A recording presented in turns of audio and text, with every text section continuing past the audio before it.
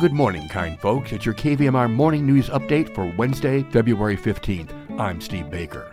What's with the report of 36 million California trees dying last year? More on that later, but first, regional weather. Nevada City, Grass Valley today, sunny with a high near 52. Tonight, low 28. Tomorrow, partly sunny and a high of 50. Sacramento today, sunny and a high of 58. Tonight, low 33. Tomorrow, widespread frost between 5 a.m. and 8 a.m. Otherwise, mostly cloudy and a high of 57. Truckee, Tahoe, today, sunny, high near 30. Tonight, low around 10 degrees. Thursday, increasing clouds, high near 35. Placerville and Angels Camp, today mainly sunny, high 55 in Placerville, Angels Camp 54.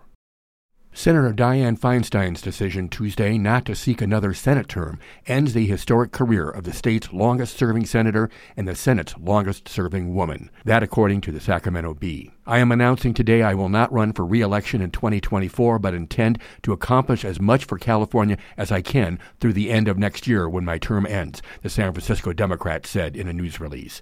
The decision not to run next year for a sixth full term is likely the final chapter of a political saga that began in 1969 when she was first elected to the San Francisco Board of Supervisors. She was the first woman to be mayor of San Francisco, the first woman from California to serve in the Senate, the first woman to chair the Senate Intelligence Committee and the Senate Rules Committee, and the first to be the Senate Judiciary Committee's top Democrat. She vaulted into the national spotlight in 1978 as acting mayor of San Francisco after incumbent George Moscone and Councilman Harvey Milk were assassinated. She would go on to win 2 terms as mayor. California's iconic mountain forests are in serious trouble, according to a series of recent studies. California Today says the latest, an aerial survey of the state's most forested regions, shows that a combination of drought and insect damage wiped out a startling 36 million trees between 2021 and 2022. These last 3 years have been the hardest, driest 3 years on record in California, says Jeffrey Moore. He's a forester with the U.S. Forest Service and the lead researcher on the survey, which was conducted from July to October. When you get talking about multi-year exceptional drought, I mean it's rough on everything. The death toll wasn't the highest we've seen in recent years, but it was troubling because of the type of trees that died and where they were. There are perhaps 40 species of native evergreen species in California, but more than 3/4 of the dead trees detected last year came from one family. Firs.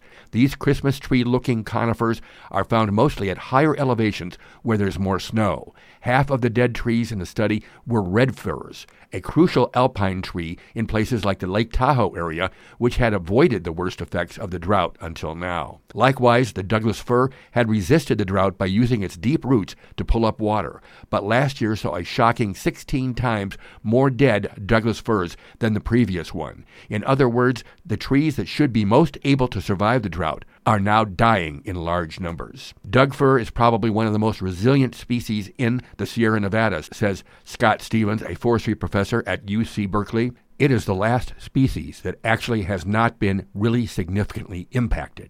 Losing so many mature, drought-resistant trees can be devastating to delicate mountain ecosystems, and it indicates that the forests of the Sierra cannot withstand many more dry winters. And of course, all those dead trees may become a fire hazard. A study from last July showed that California had lost an area of forest land nearly the size of Delaware since 1985, largely from wildfires.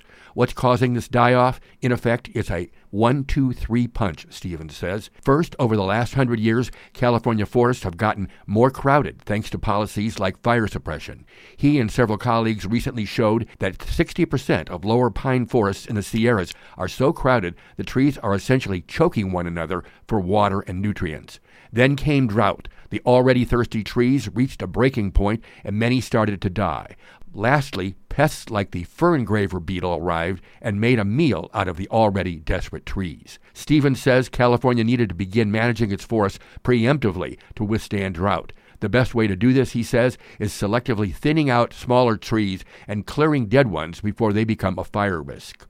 It's not all bad news, though. For one thing, about 1/3 of the dead trees from the U.S. Forest Service survey were white firs, which are the forest version of garden weeds. They grow fast and push out trees like red firs that create a healthier ecosystem. With them gone, it's possible other species might have a better chance. Also, there's been a lot of snow this winter in the Sierras, which means the remaining trees will soon be healthier and better able to fight off pests. But Moore says he's ready for at least one more bad year, since many of the trees that died last summer, including oaks in the lower elevations, weren't spotted by the last aerial survey because they hadn't turned brown yet. Stevens says we're quite fortunate this year that we were able to recharge the soils. We'll have to watch, but it's certainly better than being another drought year.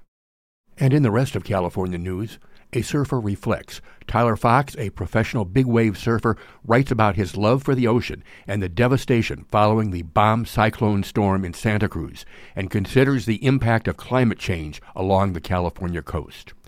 And the Walt Disney Company is planning to add an Avatar experience to Disneyland, according to Associated Press. And a proposed bill would create a 5-year pilot program to allow low-income students who live in Mexico within 45 miles of the California border to pay in-state tuition to attend one of 7 campuses in the San Diego and Imperial Valley College Association. And the vacancy tax. A consortium of San Francisco landlords and property owners filed a lawsuit this week challenging the city's new tax on vacant residential buildings as unconstitutional and a violation of state law, the San Francisco Chronicle is reporting. Birthdays today include songwriter Brian Holland of Holland Dozier Holland at 82, singer Melissa Manchester, 72, cartoonist Matt Groening of The Simpsons turns 69, Grammy winner Gary Clark Jr. is 39, and rapper Megan Thee Stallion turns 28 today.